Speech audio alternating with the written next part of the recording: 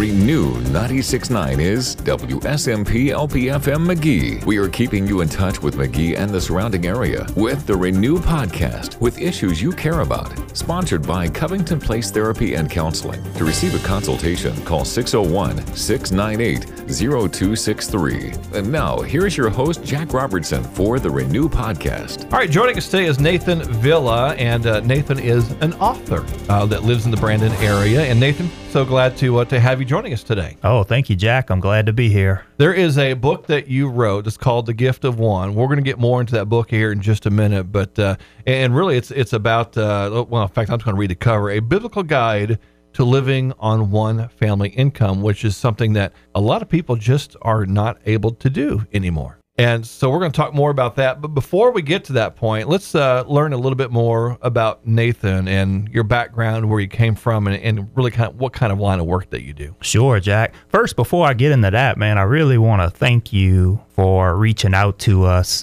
We just lost our senior pastor 2 months ago at Life Church in Brandon, and it was very unexpected. And Jack has reached out to me personally, Pastor Gene at Church Alive. So I just want to thank you and Pastor Gene. Absolutely. If you live in the McGee area, definitely we recommend Church Alive. I mean, they've been really solid with us, with giving us tips and advice on just every aspect of church and ministry. So thank you for reaching out to us. But yeah, I'm from South Louisiana, a little town called Laplace, a very small town in the swamplands of Louisiana. Me and my wife, we grew up in that area. Yeah. We actually lived in that area for 40 plus years. We've been married for almost 18 years. We have 3 children, a 16-year-old, 13-year-old, and a 12-year-old son. So we've been very blessed. I've been in the credit union industry for 25 years, so had many different roles: branch manager, loan underwriter, financial counselor, credit counselor. Just through all my experience in the banking realm, just the knowledge of helping people and seeing people struggle financially has really impacted my life. And probably about 5-6 years ago, I just felt the Lord impress upon me that we need to write a book. And the book was on how to live on one income. So if we back up about 17 years ago, my wife got pregnant with our oldest daughter, and right before we had the baby, she expressed interest in staying home with the baby. And at that time, I was against it because, as you know, a lot of times it takes 2 incomes to support a family. So it was very challenging for me, knowing that you're making this certain figure with 2 incomes and you cut that in half. At the time, she made a good, decent salary as a beautician. So it was a big struggle for me to accept that. So it took a lot of praying to come to that agreement for her to stay home. And through that experience with trusting in the Lord, it was very challenging, I'm not going to lie, but we learned to lean toward Jesus during that time. So fast forward 15 years, people over the years were asking me, well, how did y'all do it? How were y'all able to live on one income? It's just over and over, people would ask us, and the Lord impressed on, let's write a book about that. Right. That journey, because so many moms want to stay home and raise their children, and they just can't do it financially, or they think they can't do it financially. Like me, I didn't have enough faith to do it.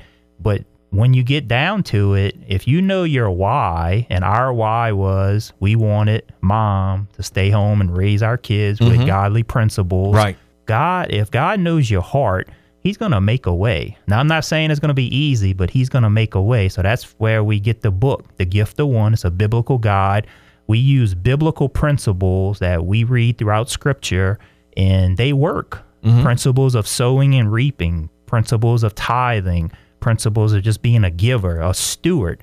They work. We are stewards. So that, in a nutshell, is a summary of where we're at today. And a lot of times what will happen, and we sometimes cripple ourselves because of it's so easy to go out and get a loan. It's so easy to get a credit card. And we put ourselves in a bind to where all of a sudden you feel that both husband and wife have to work because of you've kind of dug a hole for yourself. Definitely. So you always live within your income means. So if you have 2 incomes, your lifestyle is probably based off those two incomes. Correct. So to cut that in half, you really have to go through your income, go through your budget, and see where can I make sacrifices. And that's what it boiled down to for us is what could we cut out, what could we do without, and how can we live on one income? And the key thing was making those sacrifices. So at the time, just off the top of my head, I remember we had to cut cable. I'm a big sports fan. No more watching Sunday football.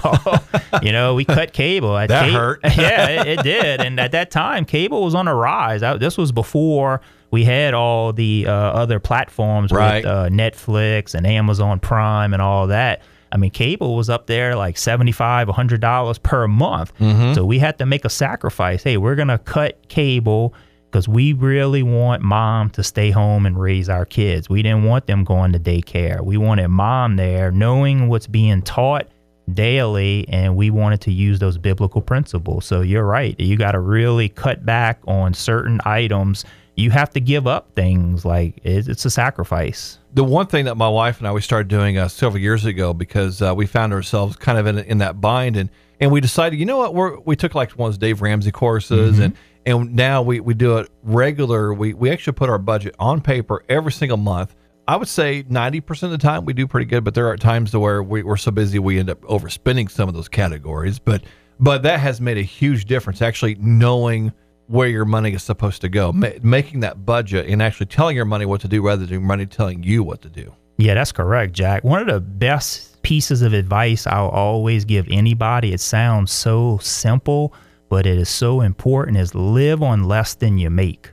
So if you make $3,000 a month, you have to live on less than $3,000 a month. You have to make that work. However, so many people, and I see this in the banking world, so many people are overextended.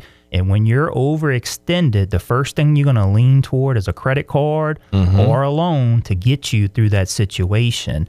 So you have to live on less than you make. But having a budget is always probably the number one thing I recommend a couple sits down and do. And what I like to do with my budget is, just like you said, I'm a big component of writing it on paper. You can use apps. There are a lot of good apps out there. You can use certain programs on your computer. Great. But I like old school, write it down. And what I do is with every bill I list, my house note, my tithe, my car note, credit card debt, whatever it is, light bill, I like to put a W by the bill or an N. A W is a want, a N is a need. That's so when I write down my budget, when I see Netflix subscription, is that a need or a want? Right. For some people, it may be a need. You know, you gotta go through your budget with your spouse, and you gotta examine what is a need, what is a want, what can you cut out. Obviously, you can't cut out your light bill, but maybe you can keep your thermostat on 75, 78. Right. So you just have to be very proactive in your budget and seeing what you can cut out. And then once you trim all the fat, you know you have a fixed budget, and things come up, of course, out of the ordinary, that unexpected.